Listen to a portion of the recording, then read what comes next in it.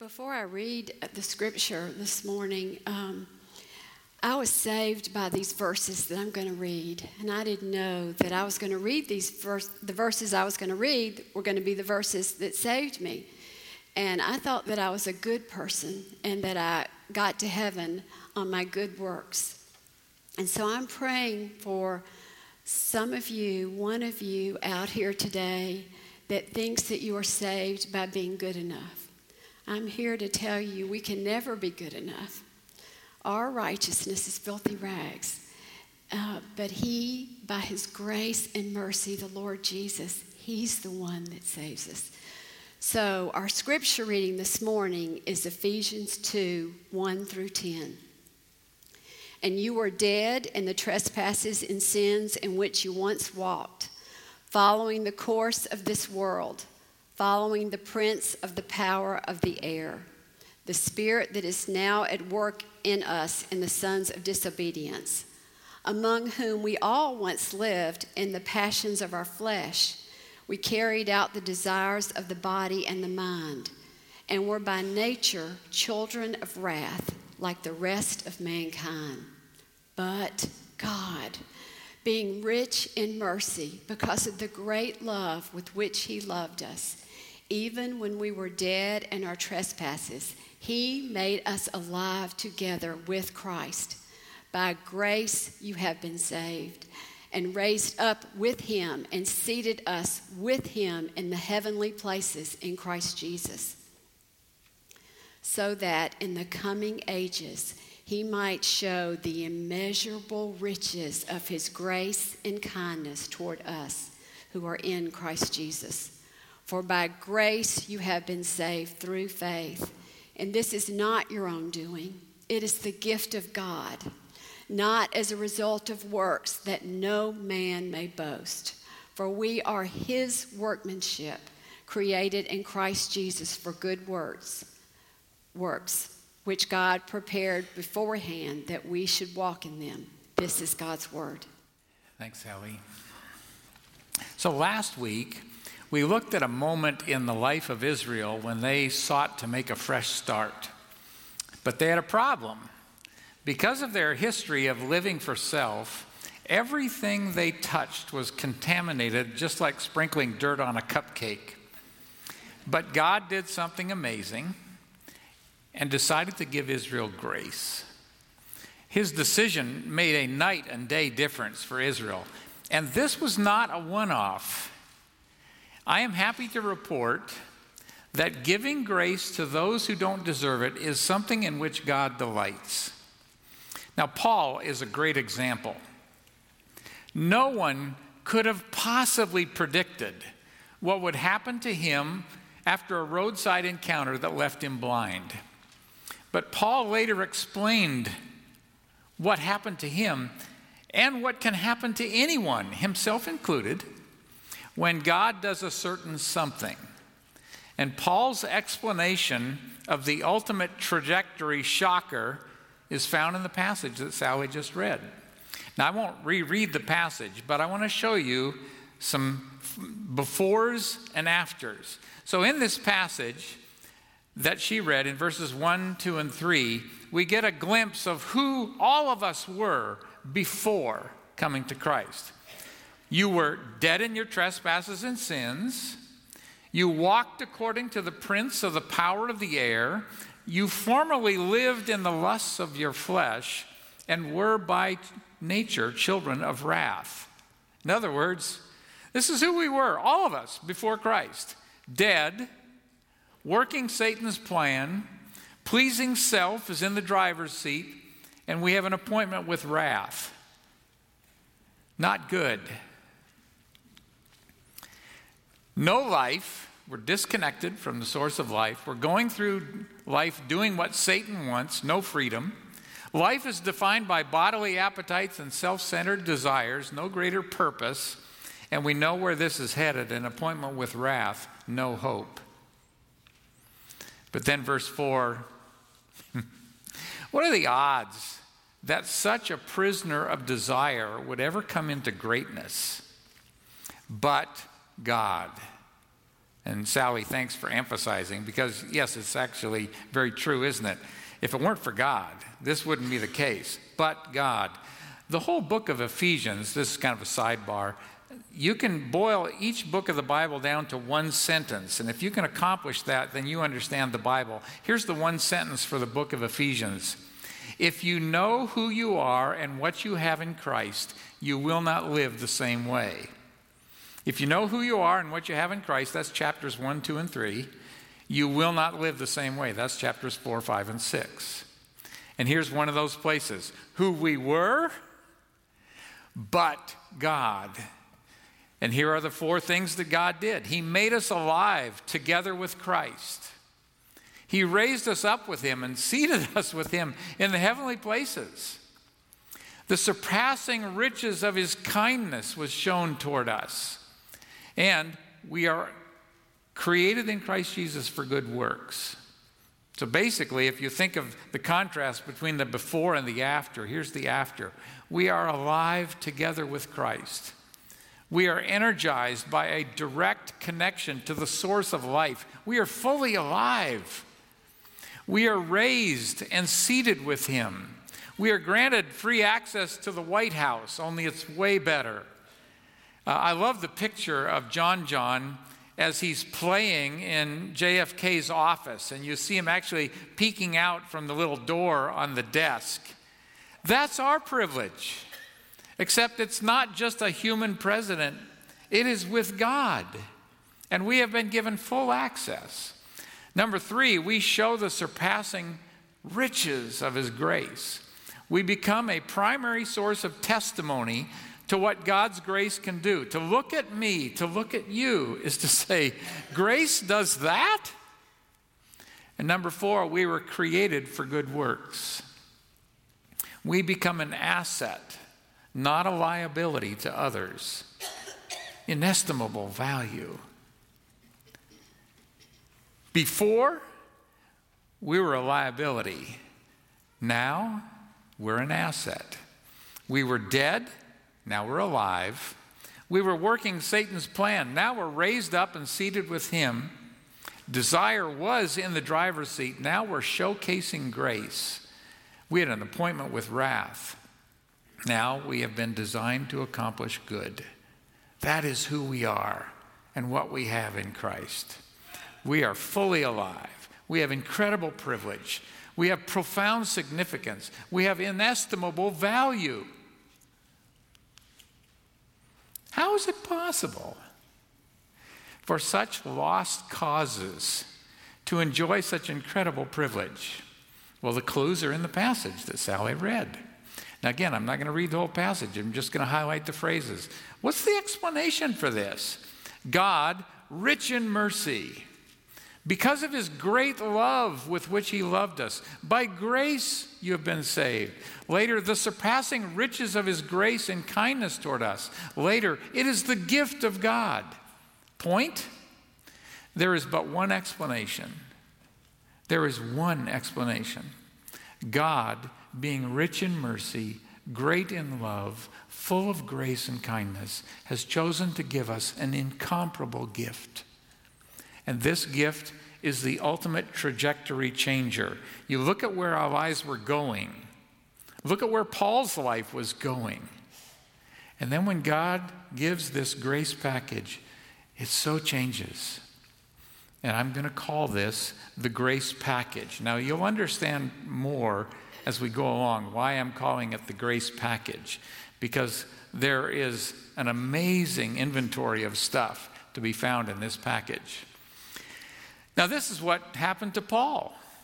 In 1 Timothy 1, 12 through 16, Paul reports, because he says, the grace of our Lord was more than abundant, verse 14.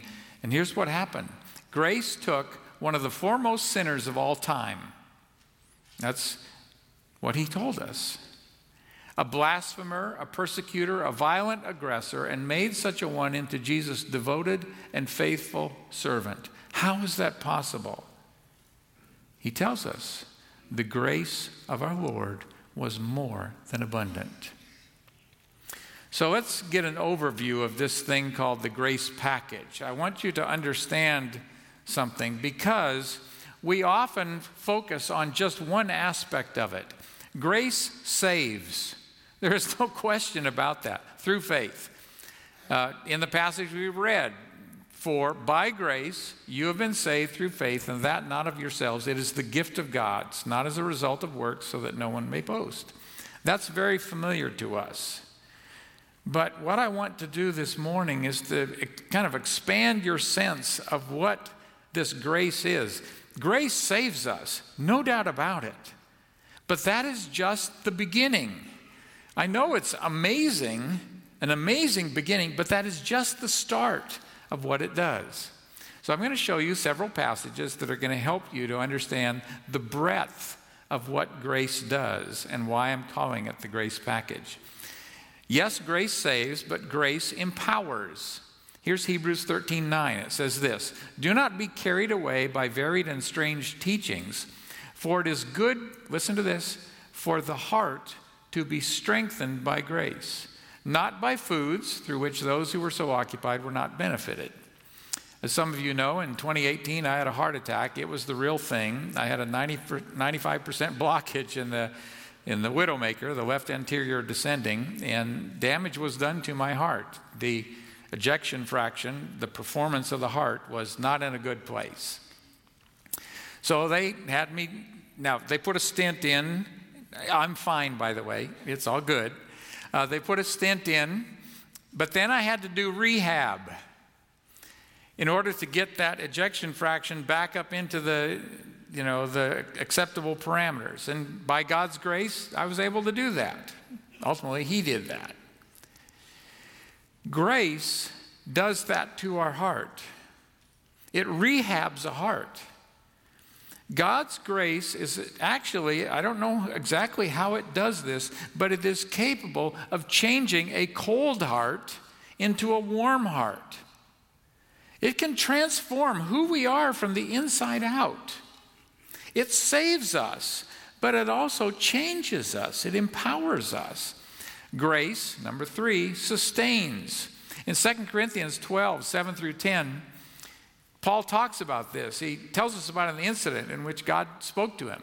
Because of the surpassing greatness of the revelations, for this reason, to keep me from exalting myself, there was given to me a thorn in the flesh. Now, we don't know what that was, except that it was a messenger of Satan to torment me, to keep me from exalting myself. Concerning this, I implored the Lord 3 times. In other words, he said, Lord, please, can I be done with this? And he said to me, so here God answered him. Here's what he said, my grace is sufficient for you, for power is perfected in weakness. So Paul's conclusion, most gladly, therefore, I'll rather boast about my weakness, so that the power of Christ may dwell in me. Therefore, I'm well content with weaknesses, with insults, with distresses, with persecutions, with difficulties. By the way, do you hear what he's saying? I'm quite content when life is awful. For Christ's sake, for when I am weak, then I am strong. Grace actually supplies something. When we are going through deep waters, when we are facing an incredible challenge, grace actually supplies something that helps us to not just get through it, but to power through it. That's according to Paul. God's grace is going to more than offset whatever hindrances Paul was facing. And by the way, when grace does this in a thorny situation, the outcome more decidedly points to God's power. Yeah, I'm reminded of this when I talk to you. You know, on Saturdays, I pray for you and for me, and one of my prayers is, God, I got nothing. Yeah, I've done my study and I've done my stuff, but unless you talk, I got nothing. And I'm grateful for what God does. Paul knew this. He said, I actually like going into situations when I am in over my head, because then when I see God do something, there is no doubt about who did it. Paul's strength could become God's rival. But weakness, it's actually his effective servant. So grace encourages him to say, bring on the limitations. I'm okay with that because that's what throws me into a place of dependence. And that's when the God of grace says, oh, I like that. Want to see what grace can do? Number 4, grace supplies. 2 Peter 1, 2, and 3. He says, grace and peace be multiplied to you in the knowledge of God and of Jesus our Lord, seeing that his divine power has granted. Now the word granted there is the word gifted. It's a grace word. To us everything pertaining to life and godliness. God has chosen to give us a gift. It's this grace package, and actually inside of it is everything required for living a godly life. You do not lack anything to live a godly life because of what is in the grace package. Also, grace strengthens. This is 2 Timothy 2:1. He says, this is Paul talking to Timothy, you therefore, my son, be strong in the grace that is in Christ Jesus. Again, I don't know how it works, but God chooses to give me his unmerited favor. I don't deserve it. And that can actually produce strength that cannot be produced any other way. So, basic summary of what we've said. Grace doesn't just save, although that alone is amazing. Grace empowers us. It sustains us. It strengthens us. And it supplies us with everything needed for godly living. So what is it specifically? Show me, Jim, how grace supplies the ability to do something. Well, that's actually what we're going to unpack over the next 4 weeks. Now, next week will be Sermon 2 in this series. Then Steve Winstead will be here. Then we'll complete this series. But the other pastors and I will be sharing with you, how does this actually work? But this morning, I'm going to give you an overview of how grace actually equips us for ministry to one another. This sermon series is an answer to one of our 6 challenges. This is about how to speak grace, to actually take grace and communicate it in your words. So I want to give you some information that's going to help you understand that. In 2 Corinthians 9:8, it says this, and God is able to make all grace abound to you, so that always having all sufficiency in everything, you may have an abundance for every good deed. I want to introduce the concept of right-angle grace, all right? Because in this passage, what he's saying is, God will supply grace so that you can give grace to others. This is right-angle grace. God has shown us grace, which equips us to do good, to promote the good, even when it's not deserved, for others. Now, how does this work? Is it deeds? Is it words? The answer is both. But I'm going to focus on the word part. But I want to show you a passage that tells us that this can work on both levels. This is 1 Peter 4:10. And I'm going to give you some Greek words, not because I'm trying to impress you. I just want you to understand this based on what it's actually saying, okay? He says in verse 10, as each one has received a special gift. Now that word is charisma. Now I need to explain something. The word grace is the word charis, charis. In fact, it's actually used a little bit later in the verse. He says, employ it in serving one another as good stewards of the manifold charis of God. The ma ending, charisma, means thing of grace, expression of grace, gift of grace. So you can really translate it this way. As each one has received a grace gift, employ that grace gift in serving one another as good stewards of the manifold grace of God. In other words, God gives grace gifts that are intended to be passed along to others. Vertical, horizontal. And this actually is an act of stewardship. I receive grace, and I need to be a good steward of that grace by dispersing it, by giving something that is a right angle expression of that. And then Peter goes on to explain, because you're asking, so how do I do this, Peter? Glad you asked. Whoever speaks is to do so as one who is speaking the utterances of God. In other words, you can use your words to do this. When God gives you something, you communicate based on that. So you can do it through words, and whoever serves is to do as one who is serving by the strength with which God supplies, so that in all things God may be glorified through Jesus Christ. So use words to throw grace. You've been given grace. Use your words to communicate grace. You've been given good. Do good. Basically, what he's saying is, I want you to serve others the way Father is serving you. Now, I've told you this story a while back, but I'm going to tell it again because I didn't tell you the rest of the story, which I'm going to share with you at the end of the sermon. So just so you're up to speed, I will tell you this story, because this story is an expression of this passage.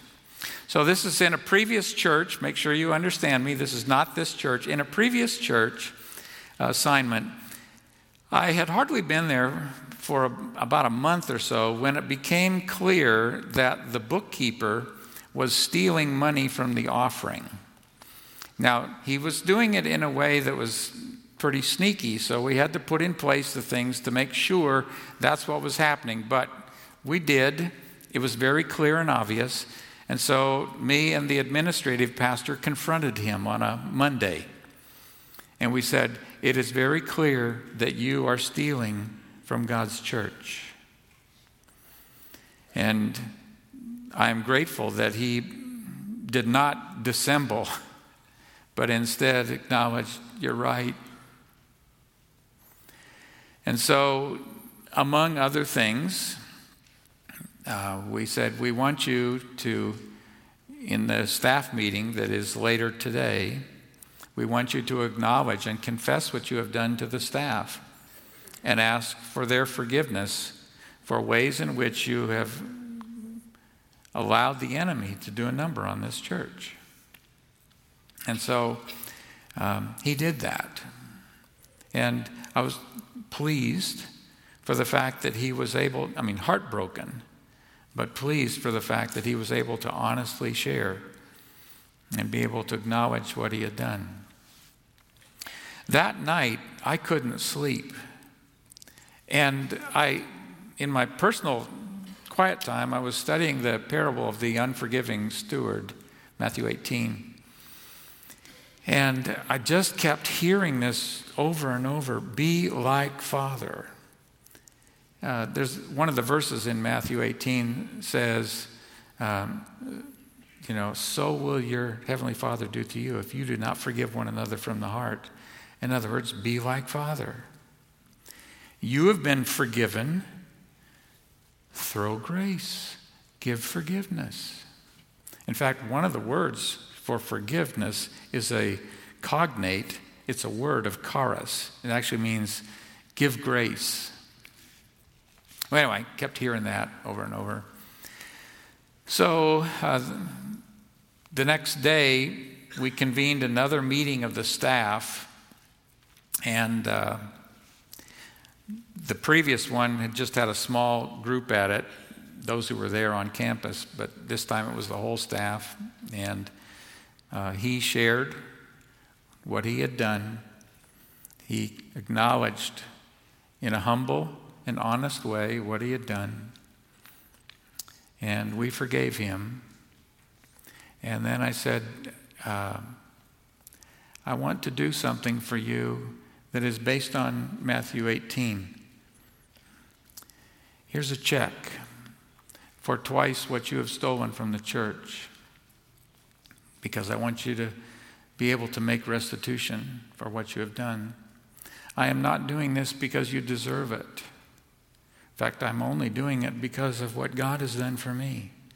And I want to do the same for you. And I want you to experience the grace of God. So, in this instance, God had blessed me. I'm not saying financially, because that really was a small piece of it. But God had blessed me by forgiving me a far worse than what he had done. And so based on the grace I had received, I gave him grace. Now there's more to the story, and I'll tell you that a little later. But basically what this passage is saying is, as each one has received an expression of God's grace, a charisma, as a good steward of the grace of God, give that to the people around you and allow them to experience grace. You know, the world, I'm not so certain that the world is going to listen to us because we're right. Because everybody's right. But the world cannot produce grace. I don't see much grace out there. We've got a corner on the market. We have been shown incredible grace so that we can give grace. In 2 Corinthians 7, 5, and 6, Paul says, even when we came into Macedonia, our flesh had no rest, but we were inflicted on every side, conflicts without, fears within. There was Paul saying, we were hitting a brick wall in Macedonia. But God, who comforts the depressed, I love that, don't you? One aspect of God is that he delights to comfort depressed servants of his. Comforted us by the coming of Titus. Now, God could have gone direct. He could have said, Paul, I want to personally encourage you. But instead, what Paul tells us is God used Titus. And Titus came, and Titus was the one through whose words Paul received encouragement from the God of all comfort. That's who we are. That was not just a Titus thing. This is who we are. We are called to break the sin cycle. You know, I do marriage counseling. I will often talk about when one party does what is wrong, they make it so easy for the other party to do what is wrong, which makes it easy for that party to again do wrong. And you're going down the black hole. Sooner or later, somebody has to return good for evil. Somebody has to break the sin cycle. And if you don't, that's what makes relationships go down the drain. This is exactly what you and I have been called to do. The recipients of grace, even when we are given evil, to throw grace. In 1 Peter 3, 8 and 9, Peter talks about breaking the sin cycle. He says, to sum up, all of you be harmonious, sympathetic, brotherly, kind-hearted, and humble in spirit, not returning evil for evil or insult for insult, but giving a blessing instead. For you were called for the very purpose that you might inherit a blessing. Get that? We're going to inherit a blessing. We bless. Our calling in life is to break the sin cycle by responding to insults with a word of grace. Those who have received grace have the power, right angle, to give grace. That's why we're stewards of grace. We've actually been entrusted with this thing in order to be good stewards of it. Now, I have to clarify something. We throw grace when we promote the true good of others. It's possible that you've been hearing me and Jim saying I need to throw grace. I guess what that means is I need to basically say, whatever you do, it's okay, it's all good. A common misconception is that to show grace means to pretend something never happened. Now, I can forgive an alcoholic. Let's say I'm not married to one, but let's say I was married to an alcoholic. I can forgive that alcoholic. I can even forgive that alcoholic on the 10th instance of their having blown it. I'm giving grace to that person. But that doesn't change the fact that that person needs transformation, needs to become not an alcoholic. Now, forgiveness can begin that process. Giving grace can begin that process. But you don't just say, it's all okay. To just go on is not necessarily grace. In fact, grace means I am committed to your best, even when you don't deserve it. Not nothing matters, but I am committed to your good, no matter what you do. So we can forgive as an act of grace and then add edification. Do whatever we can to promote the true good of someone else, to become a growth asset. So this doesn't mean that grace is not the same as tolerance. In fact, they're very different in some respects.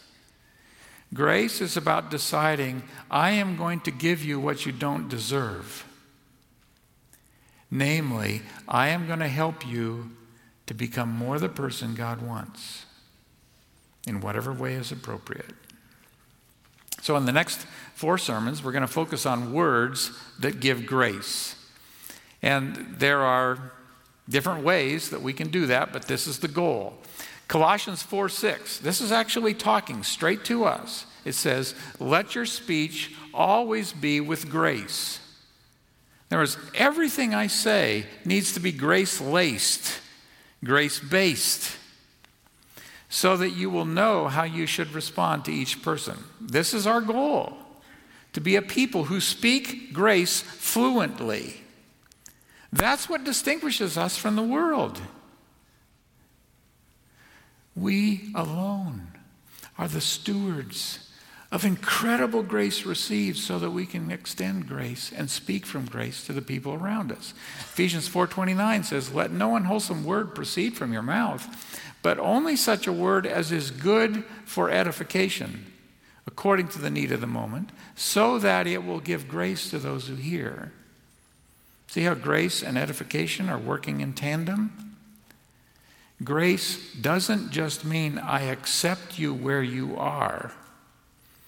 It means I am committed to you becoming all that Jesus wants you to be, whether you deserve it or not. Paul desires the Ephesians to become a people whose speech imparts grace to others, and that's what he wants for us as well. Grace speaks edification. It uses words to help someone become more the person God wants. Think of this for a minute. When Jesus came, one of the statements that was made of him is that he was full of grace and truth. One without the other doesn't work as well. He was full of grace. He was all about speaking and doing what was not deserved. But it was not untethered from the truth. In fact, if I untether from the truth and tell someone a lie in the name of being gracious, that's not gracious. Understand this. This is true of you in this room. If you know Jesus, only the recipients of grace are capable of throwing grace. This is what this community desperately needs, and this is what we have. There's 2 fundamental approaches to life, the merit plan and the grace plan. Sally talked about the fact that before this passage connected for her, she was living on the merit plan. I'm going to live pretty good, and I'll be okay. The merit plan will not work out because none of us merits salvation. And then there's the grace plan. I am going to choose to receive something I don't deserve, which is salvation in Jesus, and I am going to continue for the rest of my life to unwrap the grace package and be a grace steward who gives grace to others. Those who've opted for the grace plan receive grace and throw grace. How they respond to others tells us how they want God to relate to them. You can throw grace, or you can be a flamethrower. Flamethrowers also demonstrate how they want God to relate to them, and it won't work out well. Luke 6 says this, "Do not judge, and you will not be judged, and do not condemn, and you will not be condemned. Pardon, and you will be pardoned. Give, and it will be given to you. They will pour into your lap a good measure, pressed down, shaken together, running over. For by your standard of measure, it will be measured to you in return." I am going to throw grace because that's what I want from Father. And if I have received that, I am equipped. He has done something inside of my heart. My heart has been rehabbed by grace, which makes it possible for me to give grace to other people. Now, those who throw condemnation are saying to God, "This is how I want you to relate to me. I want to go with the merit plan." Pardon and you'll be pardoned. Give and it will be given you. For by your standard of measure, it will be measured to you in return. Recipients of grace throw grace. Merit planners throw everything but. This is who we are. This is not what we do. I'm a grace thrower, not a flamethrower. So I told you the story about this guy who had stolen from God. And here's the rest of the story. So I gave him a gift from Rochelle and I, and he in turn gave that to the church. He lost his position because it was a position of trust. There were consequences, even though he was fully forgiven. And I thought that was probably the last I would see him. As it turned out, that weekend was one where I was not scheduled to preach, and it gave me an opportunity to go see a church in town that, I won't tell you the town, but a church in town, not Memphis, nowhere near here, that was doing a great job with young marrieds, young couples, young singles, and I wanted to go see what they're doing. So I went to that church for one of their worship services, and there was this point in the service where they wanted us to say hello to the people around us. So they said, "I want you to greet the people, the 4 people around you. Front, start with the one in front, then the one to the right, then the one behind, etc." So I did that. Hi, hello, hi, hello. The one right behind me was him. Hi, it's good, good to see you. How are you doing? They had communion service in which you would go down in rows to the front and you would get communion. So as it turned out, he and I were walking down together, and I said, "Hey, I would like to take you to lunch. Are you doing anything after the service?" And he said, "No, I'm free." "Great. Where should we go?" So we went to a place. And I had a conversation with him that was kind of like this. You have been shown grace. The way you will demonstrate that you recognize what you have received is by giving grace to other people. Are you prepared to do that? Now, I can't tell you how the story unfolded because that was an assignment that not too long after I ended up leaving. So I don't have the follow-up story. I look forward to hearing it in heaven. But the point is, you have been shown such grace. And by the way, what was done for him is nothing compared to what was done for each of us. Jesus went to the cross. He died. Not because you're a good person. Not because he thought, I really want them on my team. They would bring so many advantages. We were all losers. And he died for us. Will we demonstrate that we are people who minister grace because we recognize the greatness of the grace that we have received? This is what you bring to this community. We are ambassadors of grace. Well, in the coming weeks, you will learn this. Every time God gives a gift, there is a ripple effect. For example, one of the gifts that we'll be talking about next week, Ken will be bringing this sermon. One of the gifts we'll talk about next week is God gives us the gift of conviction for our sin. He actually opens our eyes to our sin. And that frees us to be able to say to someone else and give them a gift, which is, I was wrong. Have you been in a marriage relationship where your spouse refuses to admit they were wrong? Sometimes the greatest gift you can give are those simple words, I was wrong. God gives us a gift of conviction, which allows us to say and give grace that says, I was wrong. God forgives, and his forgiveness frees us to be able to give forgiveness to others. God gives us a new heart, which makes us want to hear what someone else has to say, even when it's a hard word. God gives us his love, and he empowers us to love others, which includes telling them a hard thing, when the doing of that hard thing will promote their true good. That'll be an interesting one to understand. God gives us conviction, forgiveness, a new heart, a love for him. And those gifts make it possible for us to give gifts of confession, forgiveness, teachability, and exhortation to others. Bottom line is this: do you want to become fluent in the language of grace?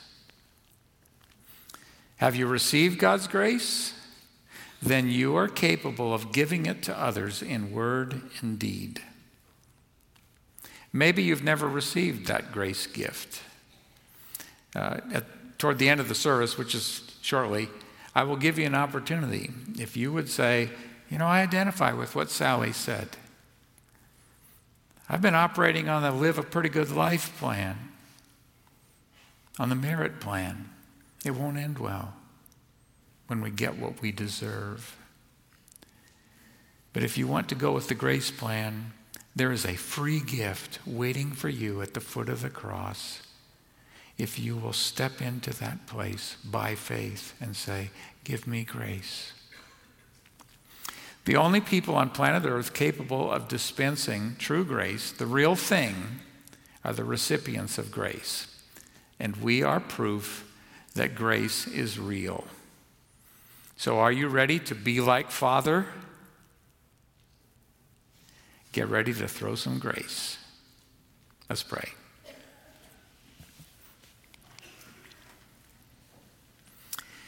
If you have never accepted saving grace, you can do so by praying a prayer that is as simple as this. Lord Jesus, I deserve eternal separation from you. But as an act of pure grace, Jesus died on the cross for me. And I am accepting by faith right now that gift. And I am declaring by faith that my sins are forgiven, that I am your child because of your grace. For all in this room, I would love for you to pray along with me in your heart these words. Father, you have shown us such incredible grace by sending your Son to die in our place. And you give us the grace that strengthens our hearts, that sustains us, that empowers us. Father, we want to, in the next 4 sermons, learn from you. You're an expert in throwing grace. We want to learn from you how we can be ambassadors of grace in a merciless world. Show us how to do that. Show us how to use our words and our deeds to throw grace like you threw grace to us. We pray this in Jesus' name. Amen.